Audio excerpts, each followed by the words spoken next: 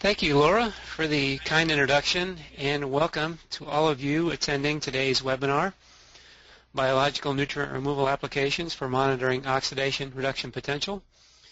The title screen here shows a couple figures I want to describe a little bit for you. The first on the left is a picture of a intermittent aeration system or a sequencing batch reactor. You may know it better as, and this is one of the prime applications for ORP monitoring. The chart on the right-hand side is from a SCADA screen for a different intermittent aeration system where they used ORP to control their aeration. And you can see the airflow, the ORP, and the dissolved oxygen concentration measurements all on that same chart and how they interact with one another. We're going to provide more details on how all that works in the slides coming up.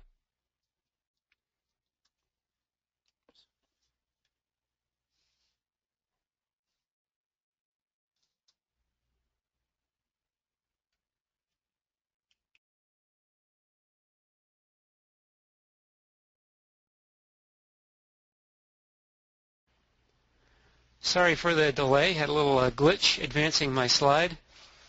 But to continue on today's topics, the science of ORP, where we get into a little bit of the scientific underpinning of measuring ORP, and then putting ORP to use, some ways that ORP can be used as a substitute for other sensors, and some methods on how to measure it.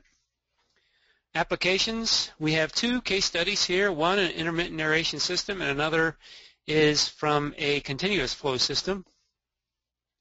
And then sensor care and parting thoughts. And then at the conclusion of that, as Laura mentioned, we will have time for questions, so type away. The science of ORP, getting into that first topic. Growing bugs are happy bugs. And the bacteria require four things for growth. Carbon and nutrients, each of those used to build more bacteria from. Energy, which goes without saying, you need energy to do this. And also reducing power. And this is less obvious, but it is the ability to transfer electrons. And the reason is that a lot of the energy forms are not in a form that bacteria can directly make into new bugs, so they need a way to transform that into a suitable form. And if we take a little closer look at that, bugs get energy and reducing power from oxidation reduction or redox reactions. And redox transfers electrons. That's what happens during a redox reaction. And we can see several functions here in a treatment system from BOD removal and nitrification, which have the same electron acceptor, that's oxygen, but different electron donors, and then through denitrification and fermentation, which have the same electron donors, but different electron acceptors. The chart on the right-hand side is a graphic of an oxygen atom, and what you should have learned in general science class, if you were paying attention, is that the outermost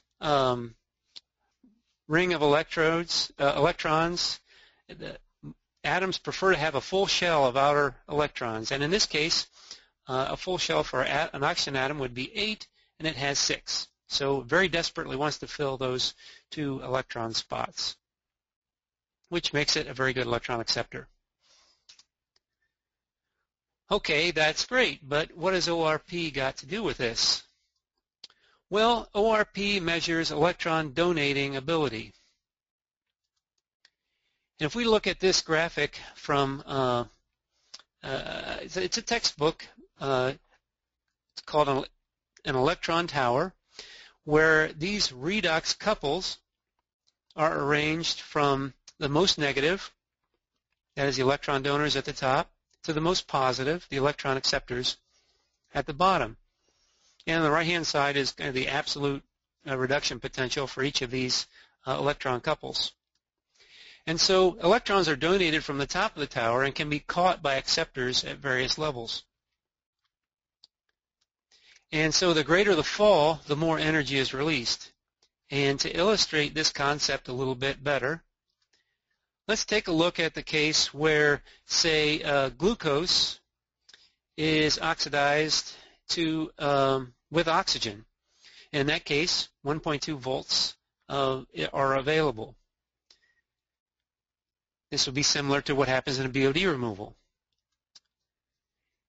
In denitrification, on the other hand, the glucose may, without oxygen available, may only fall as far as the nitrate couple. And in this case, slightly less energy is available. And in the third example, an example of fermentation where the organic carbon electron is both an electron donor and electron acceptor, very little energy is available. And I said this is characteristic of fermentation. It's a very low energy process. Sounds complicated, doesn't it? I apologize. It is, but the good news is it can be very simple if you're only interested in measuring the electrons.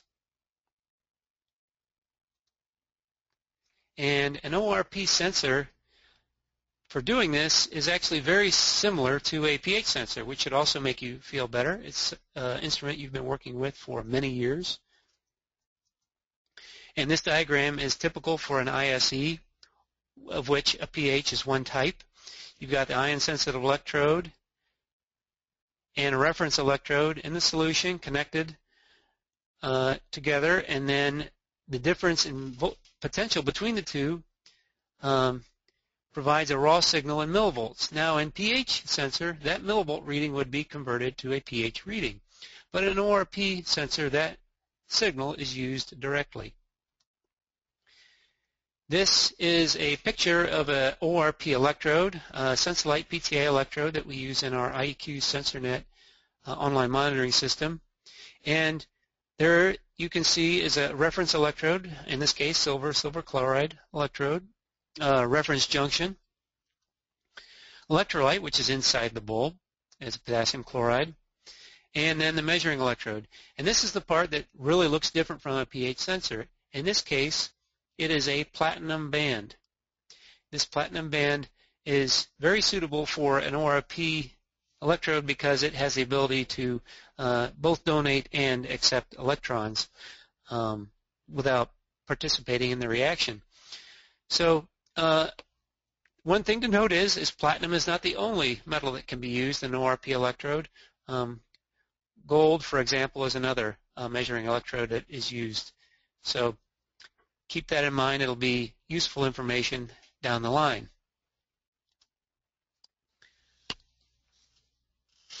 So moving on to the next topic today is putting ORP to use.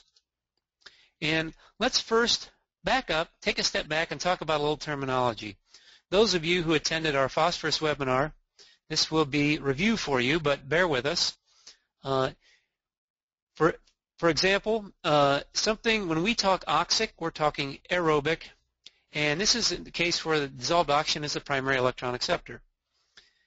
The next term, anoxic, in this case, there is not dissolved oxygen, but nitrate is the primary electron acceptor. And in anaerobic, there is no dissolved oxygen and no nitrate, which means that other substances have to be either sulfate or organic carbon has to be the electron acceptor. So presented in a slightly different way than it was in the phosphorus webinar, but the same meaning.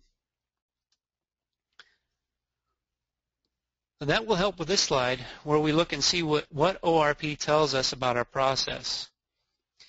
We see a line chart here on the bottom, ORP values ranging from -400 to +400. And if we try to superimpose these oxic, anoxic, and anaerobic conditions on here, to start with, an oxic condition would generally be considered where you have an ORP greater than or equal to 100 millivolts. Anoxic, on the other hand, is the case where it might be, ORP might range between -100 and +100 millivolts. And then anaerobic is the case where less than 100 millivolts are measured. So if we then superimpose our reactions on top of this, starting with nitrification, it is in this range, obviously with dissolved oxygen, that nitrification would occur above plus 100 ORP. BOD removal can occur anoxically or oxically. And likewise, phosphorus uptake can occur under both conditions. Denitrification would occur in the anoxic range, and that's where there is no dissolved oxygen, recall. And then fermentation and, not coincidentally, phosphorus release also occurs in the anaerobic zone. One thing I want to point out about this chart before moving on is these are published values and not from anyone's specific treatment plant. Your values in your treatment plant may be more or less. We'll get into that in a little more detail as we move on. So one way to use ORP is as a substitute for a dissolved oxygen sensor, for example. And we can think of ORP as a DO sensor that measures negative. If we take the condition where dissolved oxygen is greater than 1 milligram per liter, we have primarily dissolved oxygen. But, when it comes to nitrification, we have no direct meaning as to the status of that nitrification, meaning that it could be 1 milligram per liter when there is lots of ammonia and 1 milligram per liter when there is hardly any ammonia remaining in the reactor. Take the condition then where dissolved oxygen is less than 1 milligram per liter. In this case, obviously there is dissolved oxygen, but there could also be other electron acceptors available. And in this case, there's really no direct meaning from the dissolved oxygen measurement as to the status of denitrification, so that you could have a lot of nitrate or very little nitrate. And then in the last example, dissolved oxygen less than 0.1. In this case, we have primarily other electron acceptors. Could be nitrate, could be sulfate, and as I mentioned, other organic compounds. Another way to think of ORP might be as a nitrogen sensor. And ORP can indicate what forms of nitrogen are present, as you might have already guessed from the previous slide. As the more oxidized forms of nitrogen through ammonium and TKN, which is less oxidized, a slightly lower ORP, to the case where there's little or no dissolved N, in this case I've assumed no dissolved oxygen, even lower ORP. So this gives you an idea of the types of nitrogen that are available and present in the reactor. Okay, why not ORP as a P sensor? And well, it can't really do that. And the reason is that P is neither oxidized nor reduced during biological P removal, but it can tell you when conditions are ripe for uptake and release. Recalling back the previous chart where we had P uptake and P release indicated on those charts when that can occur. And so it can still be used to control P removal. Moving along to then monitoring methods. Okay, once you've decided how you're going to use it, how do you measure it? Well, the traditional way was spot sampling, and there are this picture here shows an operator lowering an ORP probe into the aeration basin and taking a spot reading. And YSI has a couple instruments for doing that task, the YSI Pro 10 and also the YSI EcoSense PH 100A. And as with all spot sampling methods, the drawback to this is that you don't get a continuous picture of the ORP, and so that you miss important details. There is also online continuous monitoring, and this is very easy to do as it would be with pH. The left picture is a Sensolite 700 IQ pH ORP probe fitted with an ORP electrode, and then of course a typical deployment in an aeration tank. So very simple to do.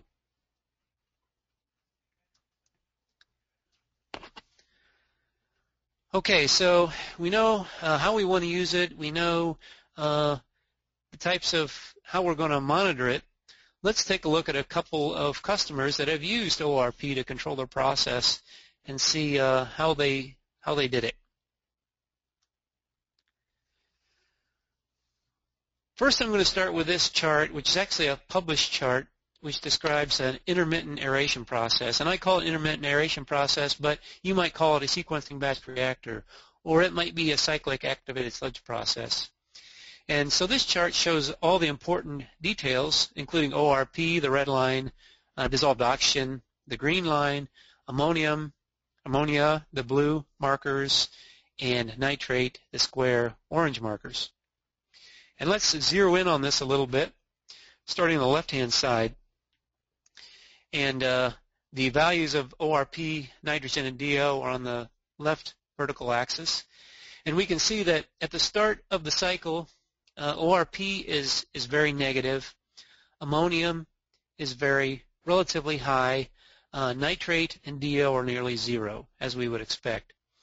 But as the system is aerated, the ORP rises, as does the dissolved oxygen rise, and the ammonium falls and the nitrate rises as nitrification occurs. One thing I want to point out about this is that even though the dissolved oxygen is staying relatively constant, ammonium and nitrate are changing rapidly. And ORP reflects that rapid change, first with its very fast rise and then as the slope tails off. And when it comes to this point right here where kind of a change in slope, that's the point where ammonia is gone and your nitrate is at its maximum value. Let's take a look at the other side of this chart then. And in this case, this is towards the end of the anoxic period. And so ammonium is high but stable, nitrate is falling, and ORP is also falling. But it's falling at two different rates. First, it falls kind of slowly as the nitrate is depleted, but once nitrate is gone or near zero, there's a change in slope indicating that the nitrate is gone from the system, and now the system is in fermentation, or good time for P release. Another thing I want to point out before moving away from this chart is that, again, the dissolved oxygen is a zero during this entire period here, not giving you really any indication of what is the status of nitrification or denitrification, which the ORP does very nicely.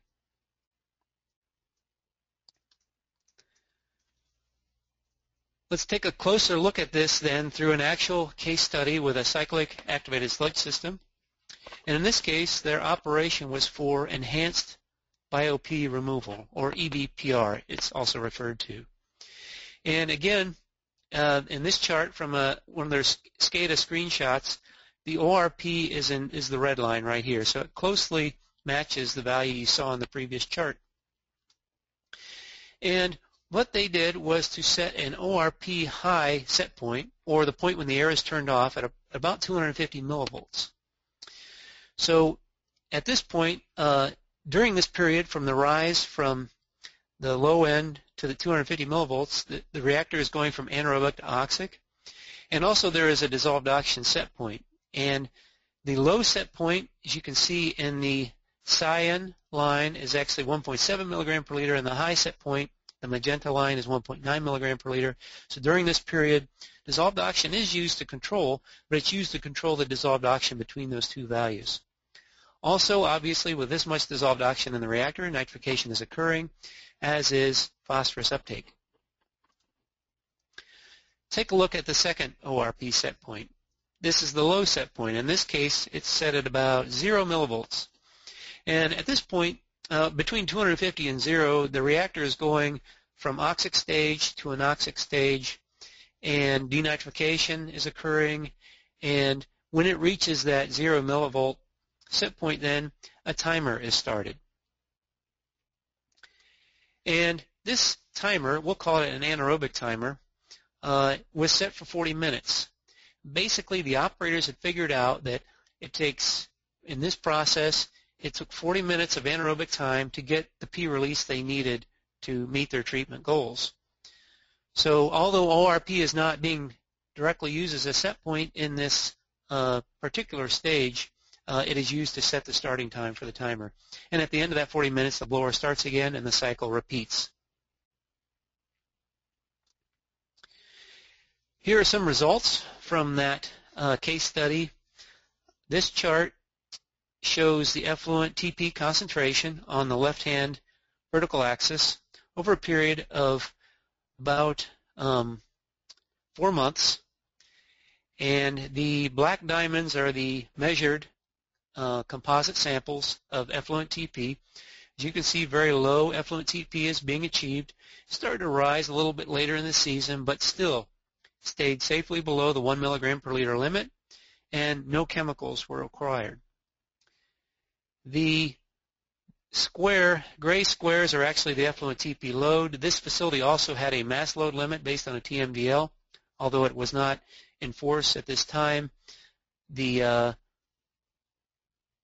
effluent TP load would have met the upcoming TP load requirements.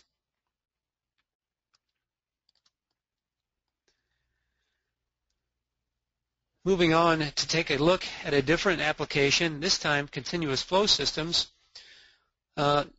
First, to take a look at some of the things you can do in a continuous flow system with ORP monitoring. Effluent ammonia control is one possibility, upstream from chloramination, for example, and that's the case study we have to follow. Aeration control, as I mentioned before, could be a substitute for a DO sensor.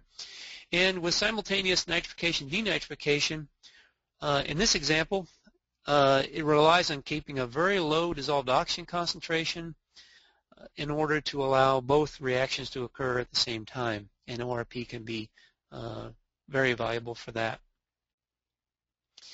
But our case study is for an extended aeration process, an oxidation ditch, as many of you recognize in the picture.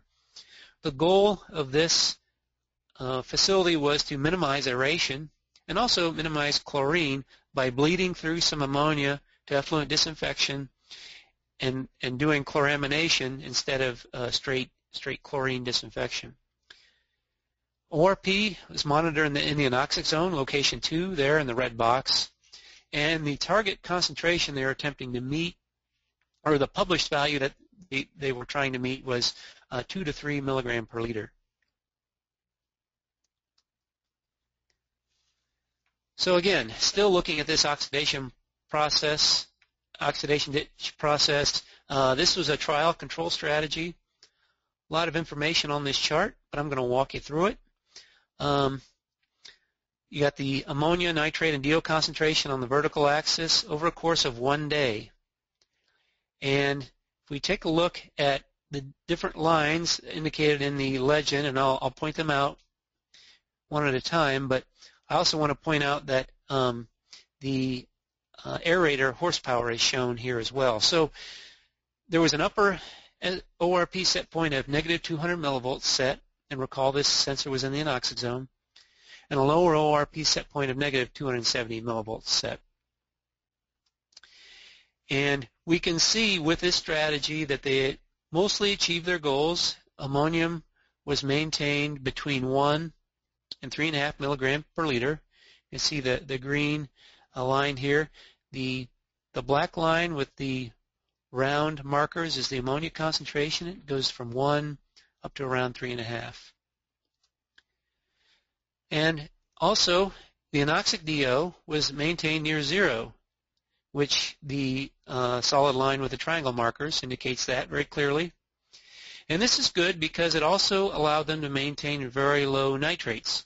So this line here, the line with the X markers, is the nitrate concentration. Stayed mostly at 1 or below, except towards the end of the day when they got a load of wastewater that overwhelmed their ability to denitrify. But still, very good performance.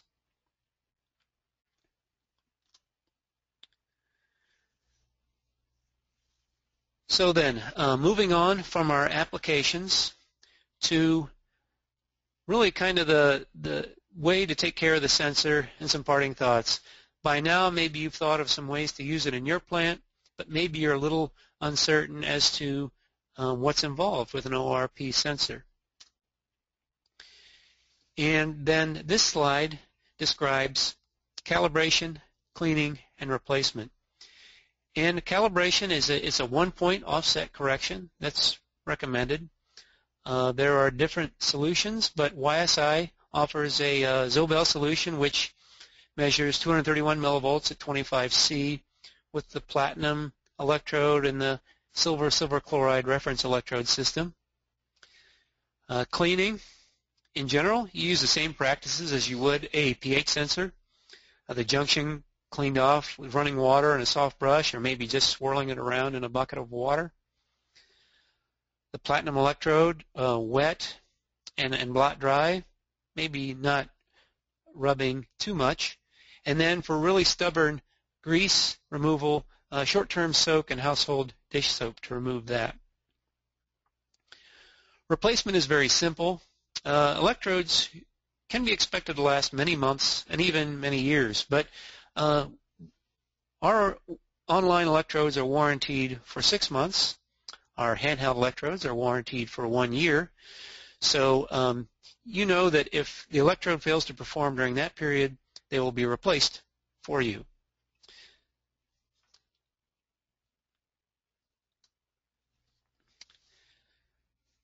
A few parting thoughts then on ORP before I turn over the presentation to you for your questions.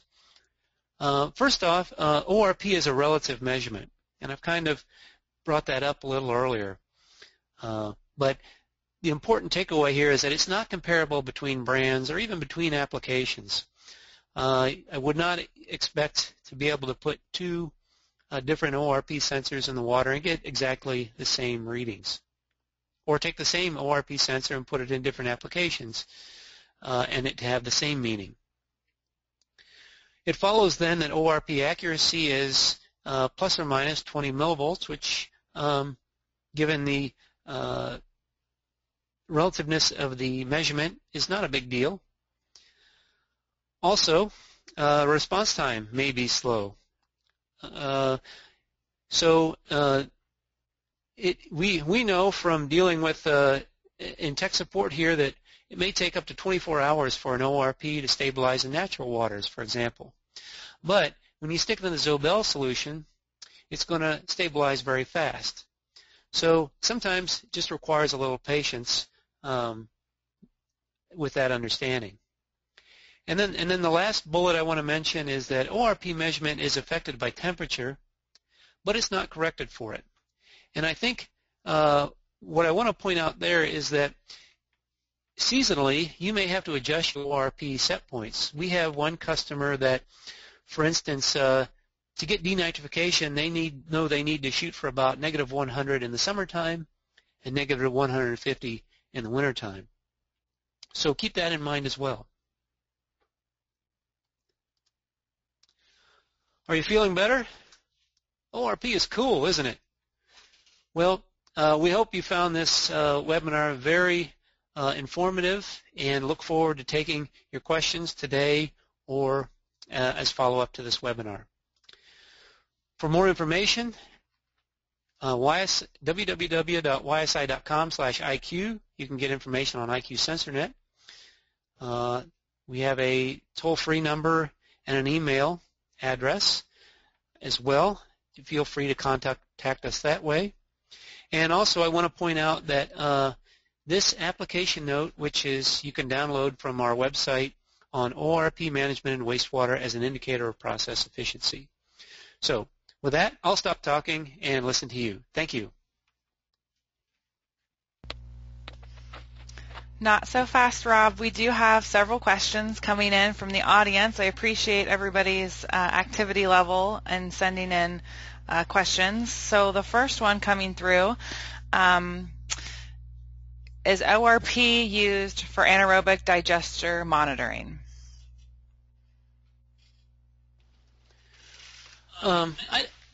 We don't have any specific customers doing that, not because the ORP isn't suitable for that. In fact, it is. It's got more to do with the explosive environment of the anaerobic digester. You have to have a certain rating, for instance, explosion-proof rating, to work in that environment. But, however, if you did have a sampling stream that you could take outside the digester, yeah, it would definitely be able to help you troubleshoot the two steps of anaerobic digestion, which are the acid-forming and methane-forming steps. So, yes, it is suitable for that application. Long answer. That's okay. It was a very thorough answer. What about an aerobic digester? Yes, in fact, we do have experience with online monitoring in an aerobic digester. Well, first of all, we had a lot of customers using our handheld products in aerobic digesters. And basically, if you think of an aerobic digester as another type of batch process, what they would do is stage their aeration, so to turn on and off their aeration to control their digesters so that they could get denitrification and also some other benefits, for example, recovering the oxygen and recovering the alkalinity. So yes, that is a very useful use for ORP. These two questions coming in deal with maintenance, so I'll just go ahead and combine them. What is the typical cleaning frequency for the sensor, and how often does YSI suggest changing the electrode, the sensing element of the probe? Is it by time period or only when calibration cannot be achieved? So cleaning and replacement. Okay, yeah, that's a very good question, and always one we get with all of our sensors, and the response is almost always the same too. It's going to depend on you and your application. Cleaning is good, but you should only clean it when you feel like it's affecting the measurement, or when you can, when you pull it up and check it and you see visible fouling. So that's not a very good answer, but I would say in most applications, cleaning won't need to be more frequently than weekly. Calibration or replacement was the other question. So again, kind of the same answer there. The electrode should be replaced when it's no longer satisfying your needs. So if you no longer can get it to stabilize in Zobel solution, keeping in mind that I think as the electrode ages, that response time may get longer. So it may be the point at which the response time is just too long to work properly in your process. Yeah, and a really good point is that it's what is acceptable to you using it. Is it acceptable to have a little bit of fouling on it? Is it acceptable for you to have a little bit lag time in response? And we also have cleaning accessories as well. Air cleaning can be added to help clean the sensors if they're in, in an area of the aeration basin where there's a lot of movement and a lot of self-cleaning. Weekly cleaning could very well be enough, and it could be even up to 2 weeks. We just recommend that you deploy the sensor and monitor to start, and then you'll get a good idea. Okay, after 1 week, it looks pretty clean, or it looks really dirty. I'm going to have to bump it down to twice a week. So you really just need to monitor it to see how it reacts based on where you've deployed it in your process. It's hard to say with a blanket, everybody do this, because it might not be suitable for every application. The next question, this is a good one. Is there a potential for energy savings using ORP over operating by dissolved oxygen levels? Yes, I've heard, I think there is, and I've heard of customers that are using it that way. So here's an example of a customer that operates his DO at nearly zero, and obviously the dissolved oxygen sensor doesn't provide you a whole lot of information at zero, but instead uses their ORP to control their aeration. And so they're providing just enough oxygen as indicated by the ORP and not too much. The other example which I want to mention, is simultaneous nitrification, denitrification. It is real, it does happen, and in this case, dissolved oxygen maybe doesn't give you all the information you need to properly control that process.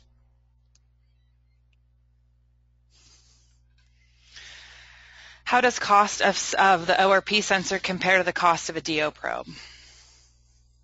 Is it less expensive to control with ORP sensors from an instrumentation acquisition standpoint? I think with DO it is going to be a little less expensive. The sensor is a little less expensive, but not a lot. I think from a ownership cost, it's going to be pretty comparable as well, especially with modern optical DO sensors where the calibration is good for 2 years, and in fact YSI warrants our sensor caps for 2 years on the DO sensors. So I think that is really a toss-up. I guess what really matters is making it work, what works better for your process. Okay, getting away from quoting and going back to your chemistry background, a question on low ORP values. Is there soluble N at low ORP? So at low ORP, will organically bound N, will it break down and be released as ammonia? This is referring back to one of your earlier charts showing the relationship between dissolved oxygen, ORP, and nutrients. Yeah, I remember that slide. And yeah, so I guess when I was referring to dissolved N in that slide, I was mainly referring to inorganic N. Of course, organic N is a more reduced form, so it would be more similar to ammonium. So yeah, organic N I would expect to give a more negative ORP reading. Hopefully that answers your question. If not, please follow up.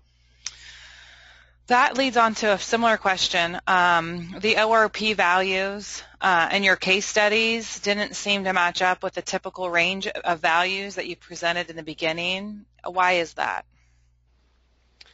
So that's a good observation, and it's something that people recognize very quickly. And one of them has to do with where you're monitoring it. So as I mentioned in that extended aeration process, the ORP was being monitored in the anoxic zone. But the other example, the other reason has to be with kind of the relative nature of the measurement. The published values that I showed early on are just that. They're published values. There could be no possible way to really make a typical wastewater ORP value. So it's going to depend on the wastewater. It's going to depend on the redox, the measuring electrode. As I mentioned, it could be gold or platinum. It's going to depend on the reference electrode system you've got. The important thing is making that relative to your process. So understanding that at this ORP value, this is the status of my reactor, and at this different ORP value, this is the status of my reactor. So you can make decisions on it based on that. Again, another question from the audience comparing different types of sensor technologies. This one related to ion selective electrodes for nitrate and ammonium. Would the accuracy of a nitrate ammonia sensor be better for control rather than an ORP sensor? Well, I guess again, that would depend on how strict of a limit you have and what your treatment objectives are. If you have very low nitrogen concentrations, then probably and maybe a short retention times, probably a nitrate sensor would be a better choice. However, if you've got some flexibility in that and are looking for a more economical choice to say a nutrient ISE, ORP would fit the bill very well. We have a couple more minutes, so we'll continue on with the questions until we run out of time. From your case study, and this is related to the previous question, from your case study, why not just use an ammonium sensor to control ammonia? Yeah, I was waiting for somebody to ask that one. And the reason is that, as I mentioned, we talked about the DO and the ORP being kind of a toss-up on ownership and acquisition costs. Actually, the ammonium and nitrate ISEs are quite a bit more expensive than the ORP sensors. And also, the ownership cost is more, as the electrodes are more expensive and maybe don't last as long. Although our ISEs are warranted for 1 year, our nutrient ISEs are warranted for 1 year, and our ORP electrodes are warranted for 6 months, our experience has been that the ORP electrodes last much longer than that 6 months. And the other thing I want to point out is that the maintenance is less. The nutrient ISEs typically are going to require a calibration or a matrix adjustment, as we call it, more frequently than a ORP sensor will require an offset correction. Good, Rob. Well, great. We're going to go ahead and wrap up the questions. Feel free to, there's an exit survey when you guys log off of the webinar this afternoon. So if you have any additional questions or would like additional information, feel free to either send your request there or email us directly. The quickest way to get an answer is environmental@ysi.com if you don't have our individual emails. If you have our individual emails, by all means, please contact us and we'll provide you the information that you need. We will follow up with an email to everyone who registered with a link to the recording.